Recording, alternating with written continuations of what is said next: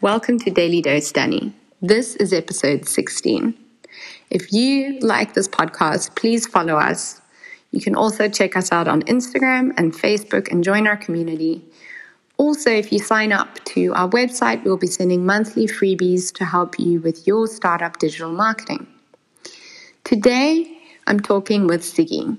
As we all know, fitness and mental well-being have been some of the focus topics during 2020 and now 2021, as we have shifted on wanting to have a more balanced and healthy lifestyle.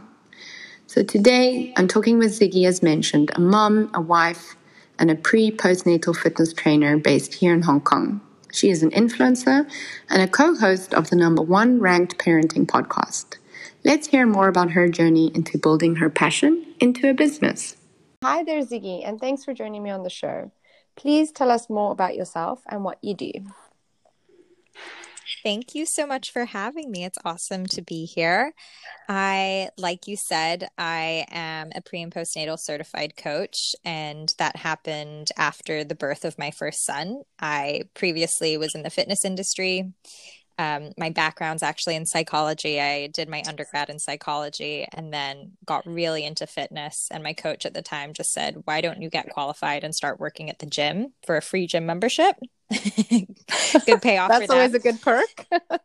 Yeah. And that's kind of where it went. I worked sort of in the bodybuilding, aesthetic, transformation type sphere, had my first child, and the experience of having a baby, going through pregnancy, going through postpartum was really shocking to me, actually. I didn't expect it to be as difficult as it was, and I experienced some postnatal depression. And I basically just started sharing my mental health and fitness journey on Instagram and started building a community of mums in person doing mummy baby classes, then became certified in pre and postnatal fitness. And it's what I've been doing for the last 4 years exclusively, just working with mothers, women with fertility issues, pregnant women.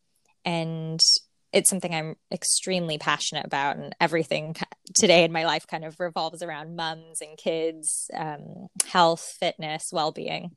That's amazing. It's great that you were able to take your own experience and utilize it sort of to help other people and create a positive journey through what you went through.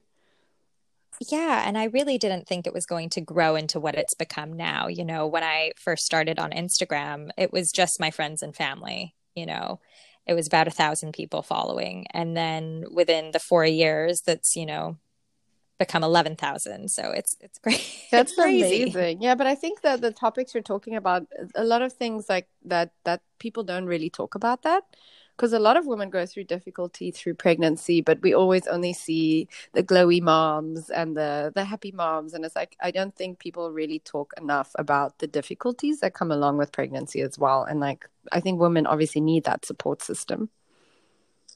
Yeah, absolutely. And it's so funny because motherhood is such a unique journey to the individual, but so many people, like if we think about it, none of us would have been here unless, we had someone carrying us or raising us.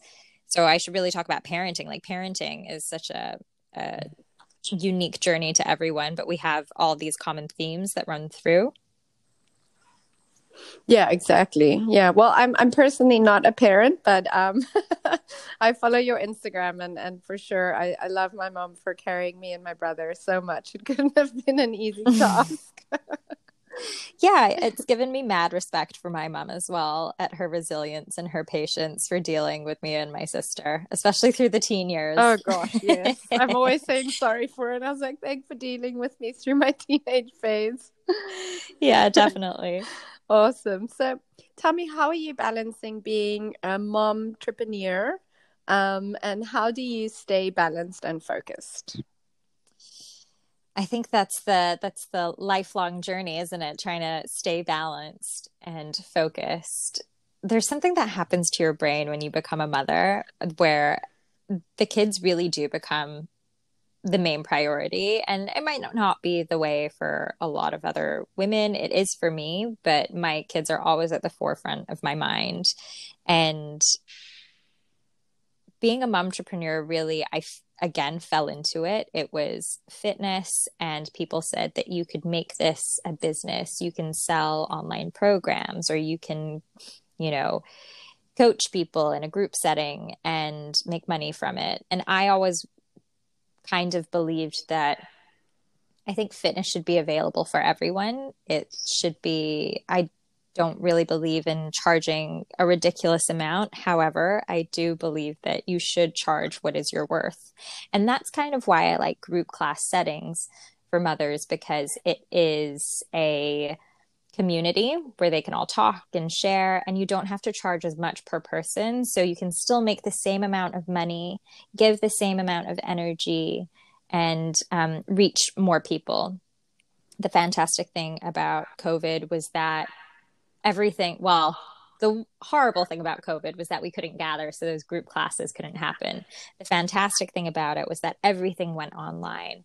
And so many more online platforms became available to share. So YouTube, everyone is now a YouTuber, everyone is now an influencer, everyone is putting out all this amazing content, and it's given me the opportunity to connect with more people.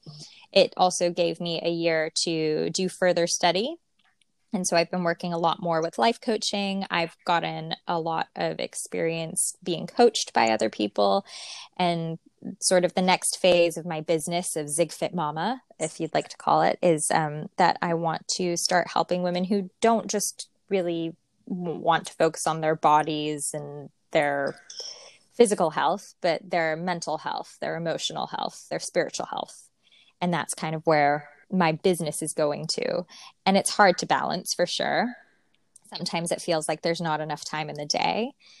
But I work in person with people in a gym. Gyms are currently shut. So most of, again, my personal training has gone online. And how I balance it is that I really dedicate the time with my kids. So every morning I do some learning with my son. We don't do online learning. I just do homeschool stuff with him. He's only 4, so it's stuff that I can teach him at the moment. If this was high school level, I don't think I'd be able to achieve it. And then I spend that dedicated time with my kids. I go to work 3 times a week, and I just spend those dedicated hours focused on work on the days that I am not in work, physical work. Those are the hours that I can allocate for editing our podcast or interviewing people for our podcast, the Mom Body Soul podcast, and or to the other stuff like washing my hair for a bit longer or making the time to make a really nice meal for the family. I'm not perfect at balance. I'm definitely trying to always find what works best for the family unit, because it's not just me that has to focus on my day. I'm constantly managing like 3 or 4 other people's days as well, you know, in our family. Yeah, and like you said before, like finding a balance is an ongoing journey that we all try to strive for, but not always perfected easily. So it's an ongoing struggle to try and find balance. Yeah, it's a real journey. And I think that's no one wants to be the extremes of emotion. I remember after my second child was born, I would just go straight to rage and anger. And there was kind of no in between. I was like totally fine or just really, really mad. And that was hormonal for sure. But living through that and then trying to parent through that when you can't leave the house at the start of COVID, that really showed to me that something on a deeper level must be off. Like if I can't balance my emotions easily. And a lot of what I've done this year is really look at what are my triggers.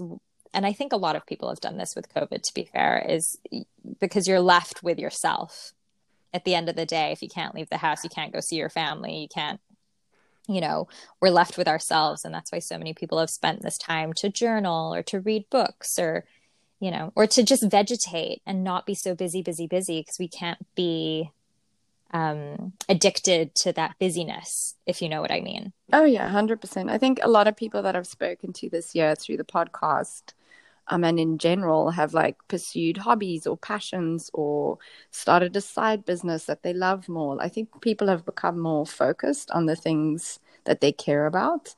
And like you say, they've had to learn to just be alone as well. So it's been such a beautiful personal journey for a lot of people. So even though it's been a tough year, it's also been a beautiful year. in a way, to see how people have grown in themselves and sort of just connected and been a bit more quiet and done a lot more self-care this year or the Yeah, past year. absolutely. Yeah. And also all the small side businesses that are coming out and seeing that our community is rallying together to support local businesses so they can stay afloat. I think that's been absolutely amazing. Yeah, exactly. I think it's so beautiful. Like everyone's so much more supportive. Because everyone's going through the same thing the last year. It's not like people were going through separate struggles. It's like we are all going through the same struggle. So I feel like people have been pulling together a lot more. So many more communities are popping up, so many more startups. So it's great to see how people are being innovative and creative during this time. Definitely. And there was something I'd heard a long time ago about, nothing is new. No knowledge is new. Like it's all one knowledge. It's all one collective. Yes, someone might discover something, but it was always there sort of in the background. We just needed to discover it and then you have to share it. So it's like we wouldn't know how light bulbs, well, I don't know how a light bulb works, but we wouldn't know about electricity until someone discovered and shared that knowledge. So there's nothing, sometimes I feel like with social media, and even with business or within the motherhood community, or sometimes even with women, like we get scared that someone's going to take something we have. But actually, the greatest gift we have is to share that knowledge with someone and to lift someone else up and to educate someone else so that they can go and educate someone else and lift them up, et cetera, et cetera. It's kind of like paying it forward. Oh, 100%. I agree so much with that. I feel like the more you give, the more you get back as well. And the more you sort of grow into your tribe and the people that are in alignment with what it is you're trying to do or encouraging. So I feel like the more you end up giving, the more you get back as well. So I think a lot of brands are starting to figure that out too this year. It's like it's about building that community, about giving resources, about being understanding on people's current situations and adapting and being sort of supportive as a business and a brand. So it's been really Yeah. good to see business transforming and individuals transforming so much over the last year. Yeah, it's been amazing. Yeah. So let's go back to how this all started for you and what made you pursue your passion into being an influencer, fitness, health, and wellness coach. So, like I said, at university, I was basically just, I was studying to become a psychologist. I wanted to be a therapist. And I was at the gym all the time because it was very classic. I'd gained a lot of weight at university. I had a bad breakup. And so I was like, well, I'm just going to get really attractive and pour all my energy into being attractive. And then, so I was at the gym all the time, but I was at a CrossFit gym. And that was actually the first time in my life where I realized that being the most attractive wasn't actually the goal. Having really good performance goals was the goal. So lifting for the first time in my life. So learning how to lift well and lift heavy. And basically, I was just astounded by what my body could do when I put my mind to it. And I put a bit of effort in, and there was a transformation that I would see in people when they would come through the gym. Being total novice to then being one of those people helping educate someone else. It was really amazing. Flash forward to, I had done a bit of traveling after my university degree, and I was offered a job in Hong Kong, where I grew up, where I'm from. And that was in a sort of transformation style aesthetic bodybuilding gym. And it was a really good learning opportunity, but not necessarily something that aligned with my values. I feel very uncomfortable giving people their calories and macros and telling them that this is the solution to their problem. Scientifically, yes, like if you put less calories in and exercise more calories out, you will lose weight, but it's just not sustainable. And normal human beings don't function that way. And I don't think that women emotionally function very well towards food that way.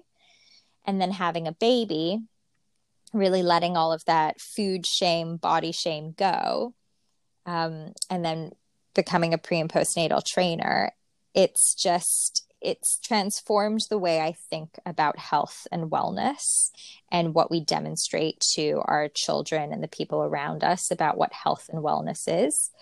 So I think the biggest journey for me, and what still is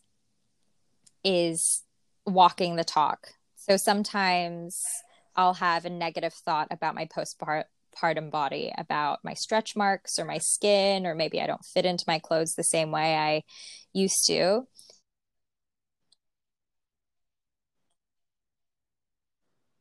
All I've ever done since having my son was sharing it on social media, but always trying to spin it with a bit of a positive light at the end, with a bit of gratitude, but honoring the way that I'm feeling.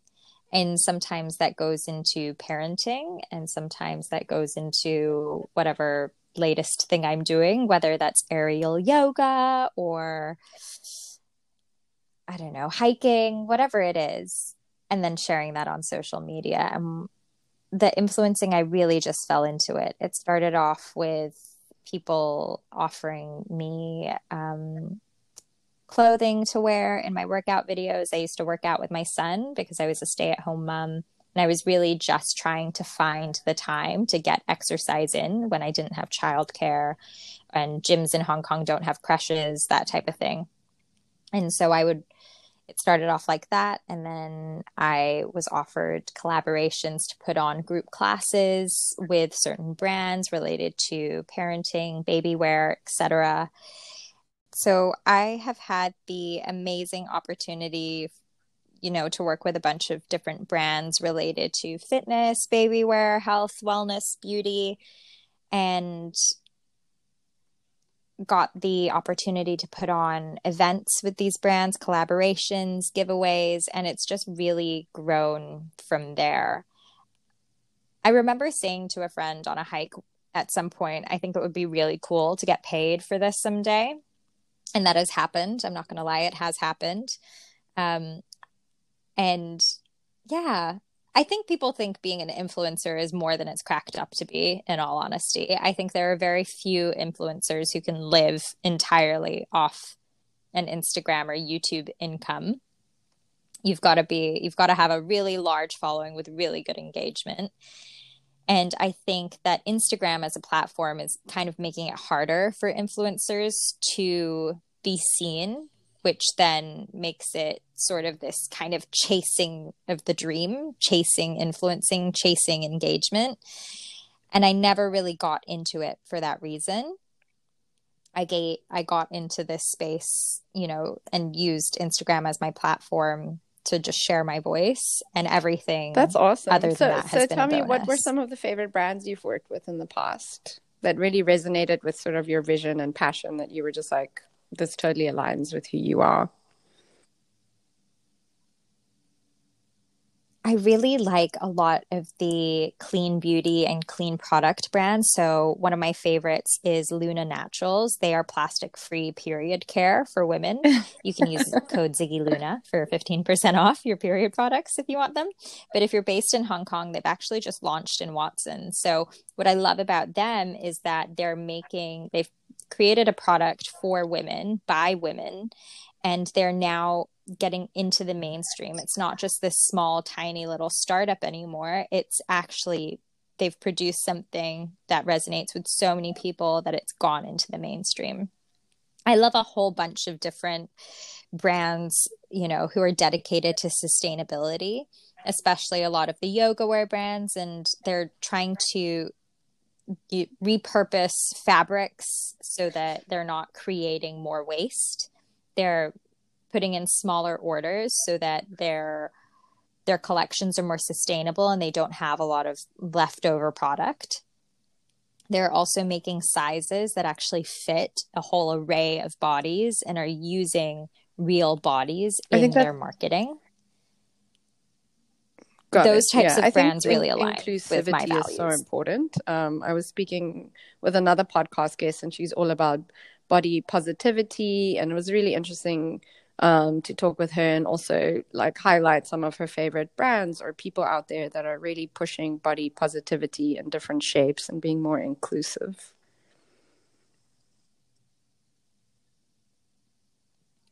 Definitely. And working in the fitness industry, you kind of just see one body, or people are trying to strive for one specific physique. And that's not the way our bodies work.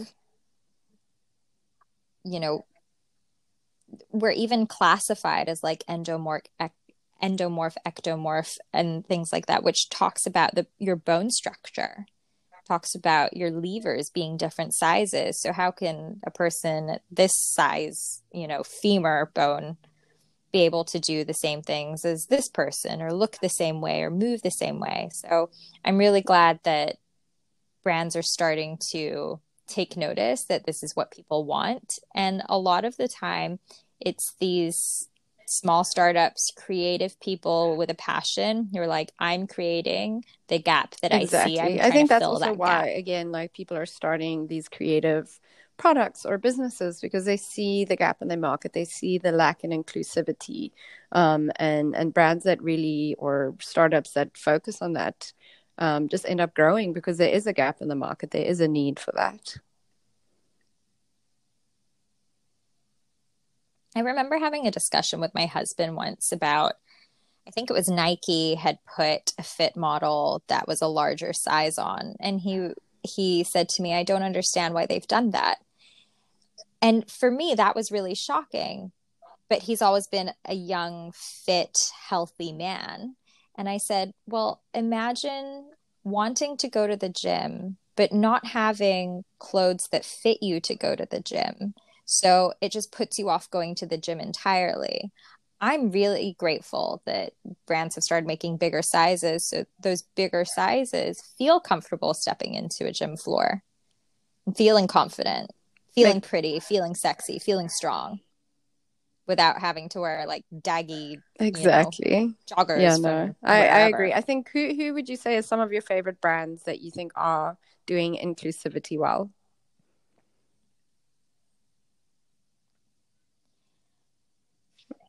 I'm going to name the big one, which is Nike. I think they've done a really good job. That's one of the big mainstream brands. I think their price point is really good, and I think they do appeal to a mass market. I In terms of Hong Kong smaller brands, I am a big fan of, they do produce less pieces, but again, startups. Gosh, I'm going to say their name wrong. Could you Siva spell that? Active, Siva Active. I like Okay. SIVA Active. I really like Oamberry. Um, I really like Good Days Activewear. A lot of these brands are using recycled materials to create their gym wear. And I know that has its implications for the environment, because recycled plastic bottles, recycled polyester, those do leach microplastics back into the earth, into the water. So with sustainability, it's kind of like this catch 22 of you're trying to do really well, but sometimes there's Exactly. another pollutant elsewhere. So I don't think it's 100% perfect, but I think they're trying, which is a Exactly. I big, was big, speaking with big. BYO Active. I don't know if you know them, but it's one of the female startups here in Hong Kong. And we were talking about sort of how she was looking into sustainable materials and stuff, but it felt so different. Like it wasn't as soft. So I know people are trying, but I know that a lot of development still needs to be done in the sustainable sort of fashion industry, especially if it's on smaller scale and not mass production, for it to be affordable. So I know people are trying. And Exactly. this is the thing, the bigger brands have the budget, Exactly. but they're not So, but investing at the least money if into people are it. considering packaging or even smaller sort of solutions are still, helping. Every small step helps. So, for sure. So, Yeah, that my podcast is absolutely. mainly obviously to help motivate other women to start their business or sort of share your own personal journey or things that you've learned along the way. So, what were some of the challenges to turning your passion into a business, and what have you learned along the way?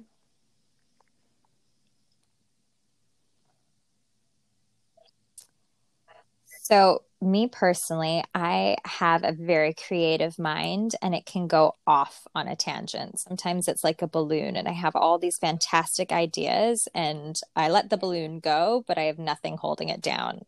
And for me, one of the biggest challenges is grounding and anchoring myself and dedicating it and making it Yeah. happen. Add in that I've had a couple of kids and my brain doesn't work the same way anymore. all of these passion projects that I start can sometimes just end up turning into nothing. So the best piece of advice I could give someone, or a suggestion, I say, maybe don't take my advice, but a suggestion is to treat your passion project like a job. So, and don't feel guilty about it, because it's not going to make money initially. One of the biggest arguments I get into with my husband all the time is he says, you start all these things and then they don't make any money. And it's because I don't dedicate the hours to making that one little thing my everything. You know, I tend to be like this jack of all trades and a master of none.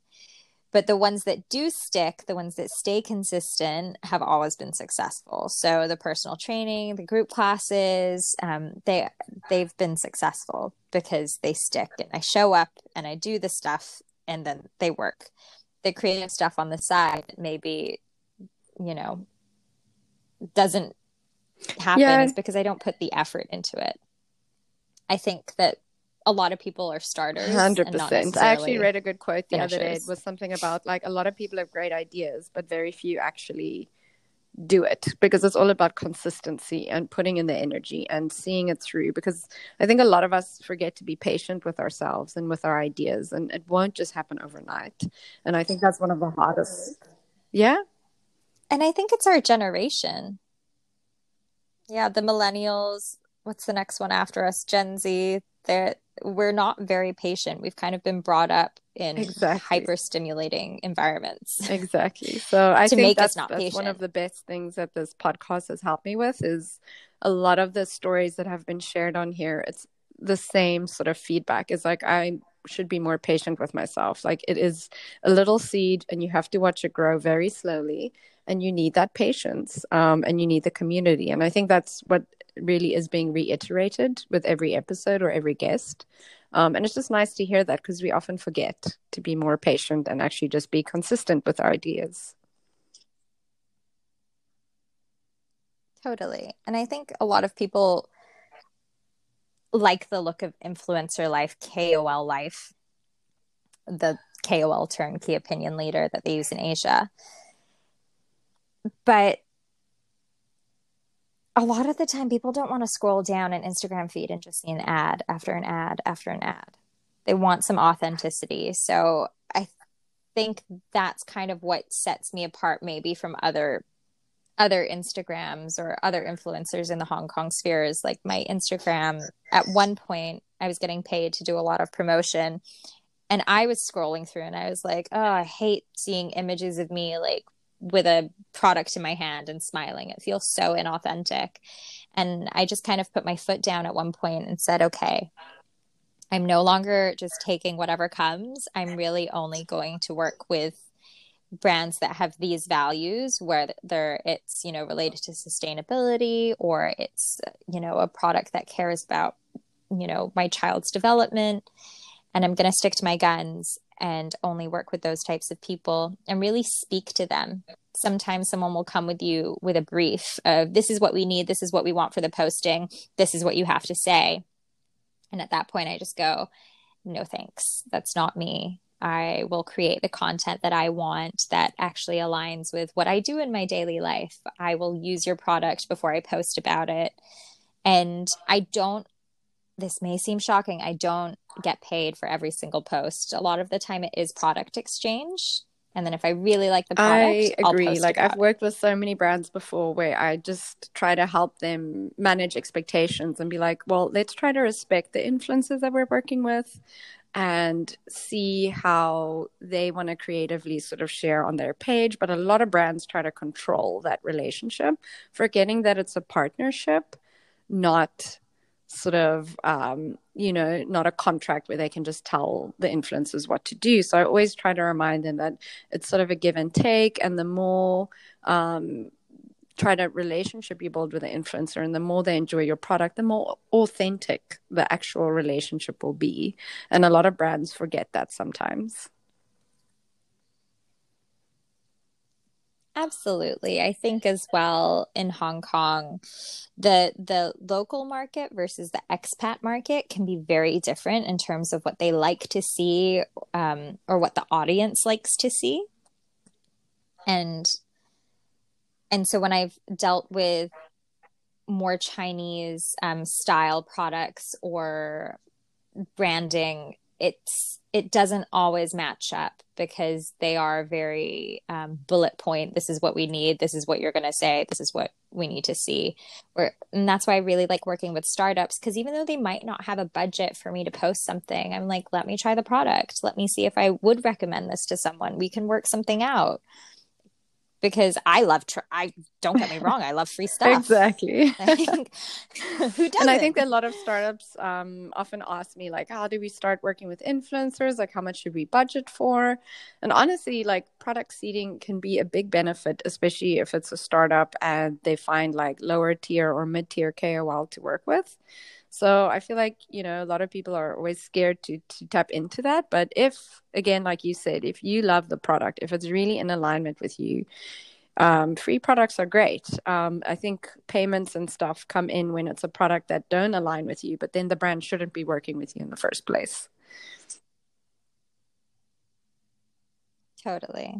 I think people don't realize until I think COVID made people realize how much influencers put into the content they create, because it is time consuming. So it is an energy exchange. If someone's going to produce lots of content, like good quality content, spend all that time editing it, they really should be not necessarily paid for their work, but there should be an exchange that's appropriate. So I sometimes say, if it's a product exchange, and I'm putting my rates out there, but I'll say the product exchange needs to be equal to this amount. Like this needs to be the value, so that I know that you're actually giving something of the same amount of value for the amount that I'm going to be producing. It's a give and take relationship.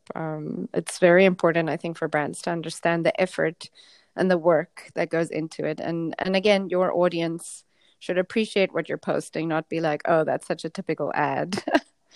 So, yeah. So, yeah, for sure. Next question. How has your life been during COVID? How have you had to adjust and adapt and change your work life and thrive under the current restrictions of COVID here in Hong Kong?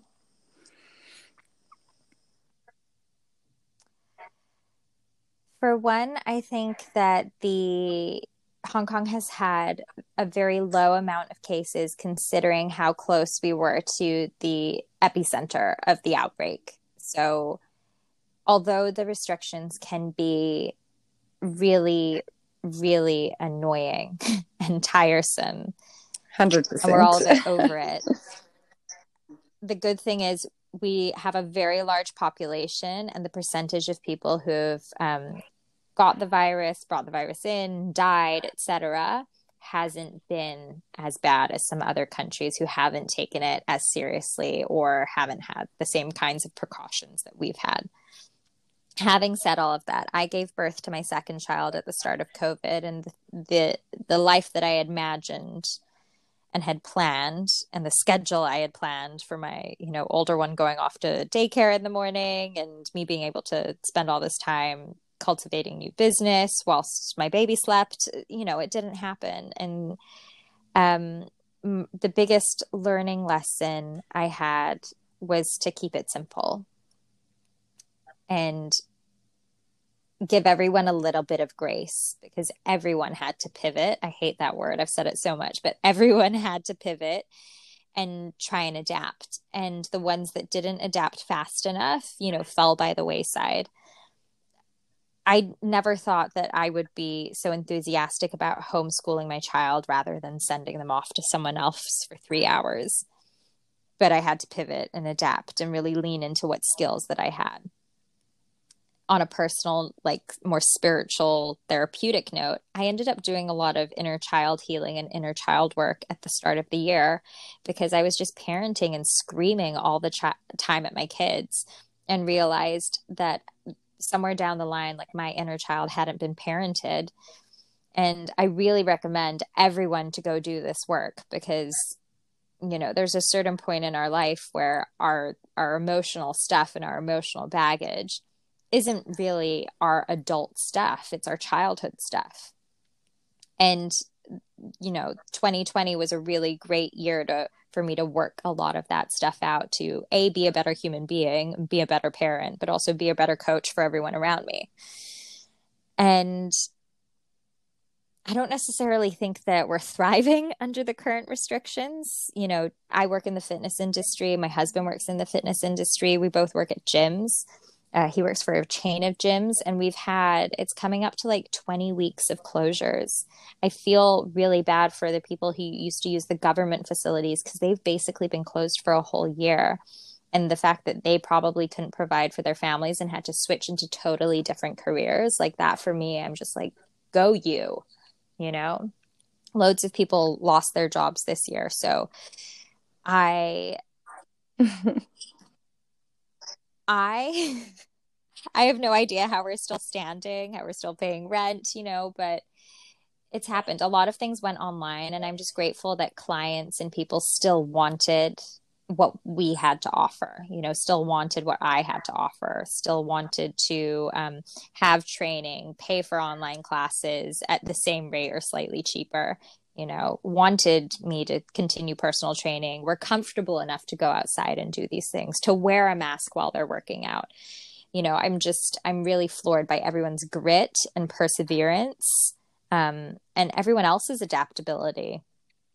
Sometimes I have these giant stresses where I just panic about everything. And then other times I'm completely chilled out and I'm like, we're doing great. I think it helps to have a positive outlook on this year. And like you said, people are super flexible and adaptable and supportive as we're all going through similar struggles. So I know we already talked a bit about being an influencer or KOL. I often talk to brands and businesses who want to work with influencers but don't know where to start or what to offer and how to go about it. Could you tell us from an influencer's perspective or KOL what you think? I think it's fantastic when people just reach out directly and tell me a little bit about their brand and their story and why they want to work with me and what they had in mind. This year I started using like an interim person. I don't want to call her my agent. She's just like, I send any inquiries, basically, I send them straight to her. And just ask that person to send her an email with a breakdown of what they'd like. I'm CC'd into everything, so I see everything. But more often than not, most people, for whatever reason, whether it's forgetfulness, laziness, or maybe I wasn't the influencer they wanted to really work with, I was just a name on a list, they don't always end up sending an email, but I guarantee you everyone that sends an email gets a really lovely negotiation on what I have to offer and what they have to offer. So I think having a little bit of a human connection to whatever the product or brand is, having a little backstory makes the most sense. I really personally, rather than getting paid for single posts, I really love affiliate codes.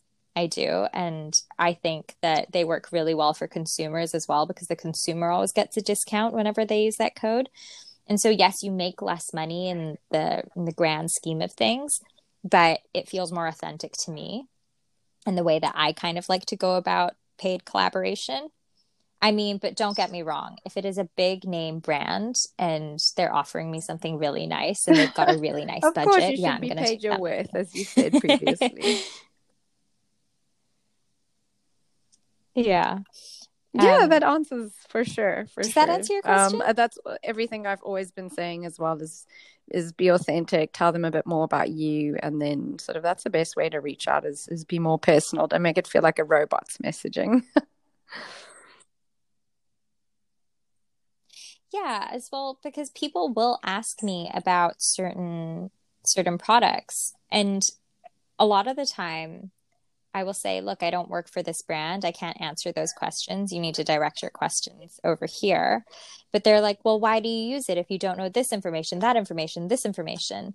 And so for me, that makes me feel like I'm really connected to the brand or the product and that I want to be representing them the best way possible too. So the more information they can give me, and make me love their product I feel as like well, all the better. The influencers that I've had to work with in the past, like I would always try to schedule a video call and talk them over the brand and sort of try to educate them on the brand and the product, so that when people do ask them questions, they are informed and they know what to say. So that briefing session can be quite useful as well, I think, to understand who you're working with, and also get to try the product. So you're able to give more educated feedback to anyone that asks something about it. Cool. Yeah, that's fantastic. Being an influencer, would you want to share sort of what rates or what brands can expect to pay, or how they would love to work with you? What can they expect, and how can they best approach you? How do you like to be briefed when working with brands and projects? So I have a media kit that I created sort of last year, and I sent it to a friend of mine who works in marketing. And she was like, Ziggy, you're charging way too low, because I didn't know what was worth for a post. And I think that's always a really good thing if you're going into this. You can send it to a friend who works in the industry, or now there's like auto-generated ones. The fantastic thing about Hong Kong is that we are such a small community and such a small market that I think we can charge a little bit higher, because you know you're going to reach a target audience that's right there. Whereas if I was in the States or something like that, where it's bigger, there's a bigger pool of fish to choose from in terms of influencers, it might be a little different. So I kind of treat it as if I was doing a PT session or something like that. I usually say, I can't remember off the top of my head, but I usually say that I would like, if it's a product exchange, something around the 1,500 mark. And then if we're talking about paid posts, I kind of do it like a package. Like you would get an unboxing story plus, what it is for this many feed posts versus if you wanted really good video edited content. If we're going to use a professional photographer, the price always doubles, because I'm going to pay the photographer or the videographer the exact amount of money that, I want to get paid. So it kind of changes, but it can be anywhere. And then it also depends, I guess, on how long you want this campaign to go. If you just want like a single post, or you want a long lasting relationship, we can talk about doing something for 3 months or 6 months, or have it continual. Because then again, that feels more authentic, that I get to use this product for longer. And that can be anywhere, I guess, from like $1,500 up to like $10,000, depending on the amount of content you need. Sometimes I've been asked to feature in products or brands like in a professional setting, and they're unpaid gigs. And with that, I treat it as if it's a personal training session. It's an hour of my time. It's half an hour away from my kids. It's, I live out in the middle of nowhere, so we need to consider travel time. Like, are you paying for my Uber? These kinds of things, because if in the beginning, maybe you do want to go for these opportunities just to get your face and name out there. But after a certain while, like, we have to think of value for money and value for time, because time really is all we have. Like at the end of the day, it's the hours in the day we have. And so if I'm spending 6 hours away from my kids, or spending 6 hours not in a gym getting paid clients, it needs to equate that much more. And I think I can say these things because I have worked in like a client facing industry where we do charge per hour.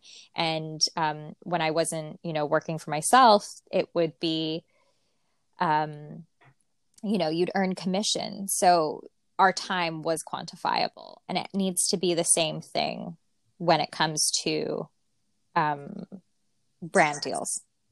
It's the time. It's all the effort that happens outside of that one post that you see on the... Exactly. I couldn't have said it better. I think time is all we have. So that's why at the end of the day, you need to be conscious on who you're giving your time to, and does it align with you as a person.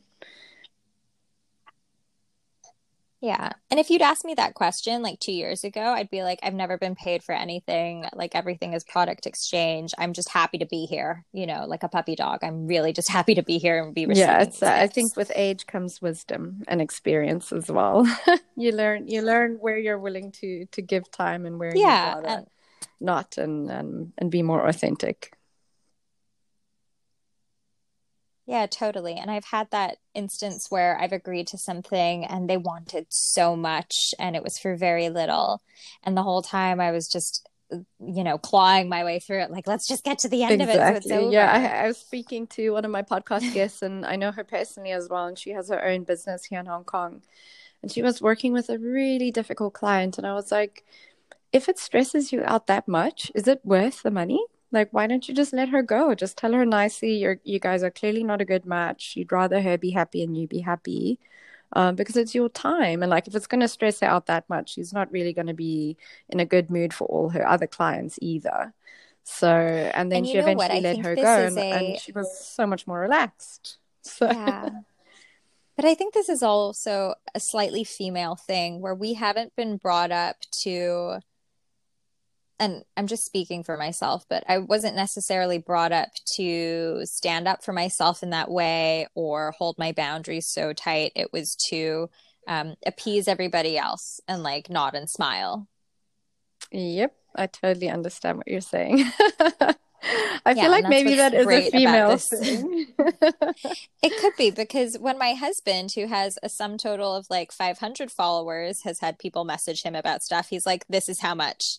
And I'm like, oh my gosh, you're not building a relationship. What are you doing? You've got to be nice. He was like, I don't have time to play nice. I've got a day job. I Well, was like, yeah, I this mean, is, yeah, yeah, my partner often tells me, Danny, it's business, don't feel guilty. And I was like, but I'm a woman. I feel bad. Like, I want to be, I want to be considerate. And so I do sometimes have to try to take my emotions a bit out of things. totally. Yeah, so I get that struggle. Yeah. Yeah. So, another question. So, as you mentioned earlier, everything's gone digital this year. A lot of companies have actually struggled to make that online shift, to sort of adjust to the new norm and the market needs. How did you end up shifting everything online and adjusting your business to the market needs, or were you already online prior to COVID starting and the market shift? Prior to COVID, I wasn't really online in terms of teaching. I was thinking maybe I'll create more YouTube content, but I was finding that it was really difficult for me to set aside the time so that I could edit all of this content and then time my day because I have small children and we couldn't leave the house so that I could have the living room free to film, etc. So I ended up teaching a lot of online classes on Zoom and using online fitness platforms to sell my training programs. I don't necessarily do that now because things have sort of shifted back into one-to-one. I still teach online to some extent, but not as much as before. And that was actually not that painful. It was, for the fitness industry, it was a good thing. And we learned what people are willing to pay for online. And also that not everyone will go online because there is so much free content. So it was about making the price worth it enough that people would want to pay for that rather than go to YouTube or a free IGTV live. And the other thing was also valuing my worth so that I wanted to get in front of a camera for 45 minutes every day. And, so I think for me personally, it wasn't too difficult.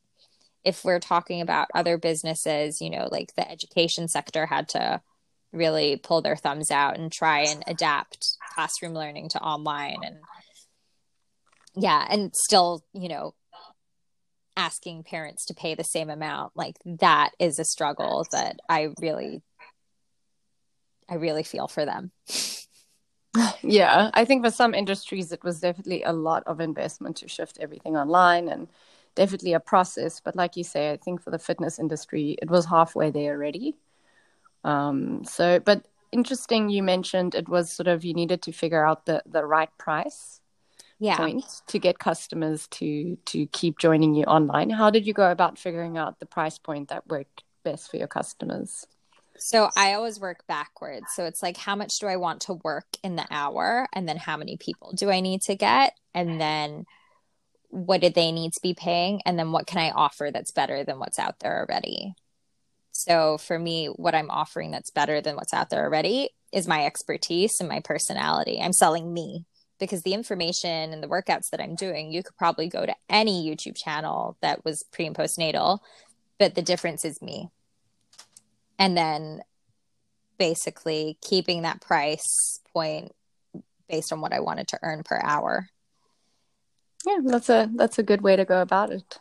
Yeah. I know I've been talking to a few fitness startups and stuff like that, and I think the general thing for startups is figuring out what to charge for their business or service or product to stay competitive, yet also, make a profit or make it worth their time. So talking about figuring out the right price point is always an interesting topic for different industries. And the thing is, with technology, apps, fitness platforms, etc., you have to be ahead. Your technology, if you have bugs, you have to fix it straight away because there are so many out there, and you usually don't make your money back within the first 5 years. So it has to be constantly evolving and changing. So you have to have a team that's really passionate. I've worked for apps previously who didn't pay their talent money down, and we were waiting for the app to be developed and then have the sales off people purchasing our programs, and it just didn't work because we would invest so much energy, time recording all of this stuff and then get no money in return because we were waiting for the app to be launched, and then sometimes it never got launched, sometimes it did, and then sometimes it wasn't a success. Yeah, I guess that's the risk of working with startups. You're totally could either be a great success or never really launch, and it was a bit of a waste of time. Well, never really. I guess you could always use the content somewhere else as well. Yeah, and I think the learning part of it is that I've learned, for me personally, I want the money down in order to start programming, in order to know that I'm going to block out 3 days of my week, etc. Whereas for someone who's starting out in the influencer world, it's a fantastic opportunity to learn how to be in front of a camera, to work with a film crew, to work with a marketing team. Exactly. Yeah. So I think it's also at the end of the day, like if you want to learn more about certain industries or be a part of a project, it's always a good way to sort of start out until you get to a level like where you are now, where you can be a bit more picky on who you work with and make sure it aligns more with your values. Yeah. My husband, he got paid for his first, he's not an influencer, but he just knows his worth, and he knows that I laugh because for me, it's taken years of figuring this out.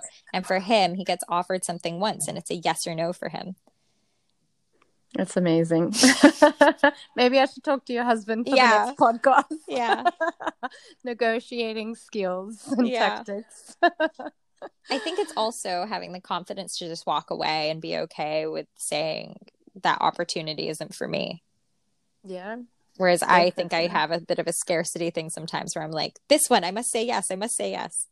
Yeah, I know exactly what you mean. Yeah. Awesome. So coming from a non-mom's perspective, I have seen how having a baby can change a woman's body. And I've always wondered how moms have time to work, have kids, and deal with everything and also sort of stay in shape. Could you tell me sort of what your advice or how you go about staying fit and staying balanced? If I didn't work at a gym, I probably wouldn't work out every day, in all honesty. It is. Especially with this year, it just feels sometimes like fitness has been at the back of my mind. And, I think from the outside, sometimes it can look like people are managing their lives really well, but it all also depends on like what we value as individuals. And if we talk about what the WHO says we should be doing, it's 30 minutes of exercise every day. And so 30 minutes of exercise could be I'm going to do like a 10-minute HIIT workout while my child is playing in the corner over there. And then I'm going to do 10 minutes of cleaning my house and laundry and all of that. And then it could be 10 minutes if I'm just going to do some meditation. I don't know. In all honesty, we're all trying to do the juggle. And what's really important, a quote I heard recently from a guest on our podcast was, motherhood is not a competition. Life is not a competition, and the only person that we're having to compete against is ourselves and the voices in our head. So in the early postpartum, I would say everything is just about getting to baseline. You've given birth, your body is massively depleted. It's about good nutrition, good hydration, moving well so that we're not aggravating, any abdominal separation, pelvic floor issues, etc. And then further down the line, when the most common thing is I don't fit into my clothes again, I don't feel good in my body, I feel like my body's changed, my stomach isn't what it was, I've got stretch marks, etc. A is, again, moving well, moving regularly. And this is where you can start employing people's help if you don't have the motivation to do it yourself. Like, personal trainers are not just there to take your money, they're there to help you achieve your goals. Well, a good one anyways. Or fitness classes, when we can gather again, it would be awesome. Go to that class, because that's your 45 minutes to 60 minutes of like sweating it out, smiling, suffering along with other people, enjoying a workout, whatever it is. That's your time. Treat it as your time. And then the last thing is also mindset. If I look at my body every day in the mirror and be like, I don't like this, I don't like that, I'm never going to like it. It's the same thing as, have you seen that thing where they have two plants next to each other and all day, all the kids are saying negative things to this one plant. And then all day they're saying positive things to another plant. The negative comment plant just withers and dies, and the positive plant grows and flourishes. It's the same thing with us, except we're not plants. That's so true. I was speaking to one other guest, and she was talking about how to just overcome your inner critic. And that's all it really is if you're able to feed yourself the positive motivation you need. Also, obviously, surrounding yourself with the right circle of people that supports you and gives you positive feedback. I think that really just helps you flourish in itself. Totally. And also hanging around with people who can just hold space and listen, because sometimes these thoughts, when we finally have the chance to say them out loud, they've been building up over so much time. And I don't want someone to fix my problem or to not validate, but like push aside how I'm feeling with a toxic positive comment of like, well, at least, or think about this, or, sometimes we do just need to hold space and be like, yeah, I hear you, and that's tough, and it's rough to feel that way, and I hope you don't feel that way soon. Thank you so much, Ziggy, for joining us on the podcast and sharing your story as a mom entrepreneur and a KOL. If you want to reach out to Ziggy and partner up with her, or just find out more about her fitness and wellness programs, I will link all her information in the podcast details. So please subscribe or leave us a review if you enjoyed the show. And also remember to join us either on Facebook or Instagram so you can get daily or weekly updates on how to better create digital marketing for your startup business. Also, please note that we have lots of freebies that we send out in our monthly newsletter. So go ahead and subscribe, and we'll be sharing you monthly updates on how to streamline your startup biz communication and social media planning. Thanks for listening.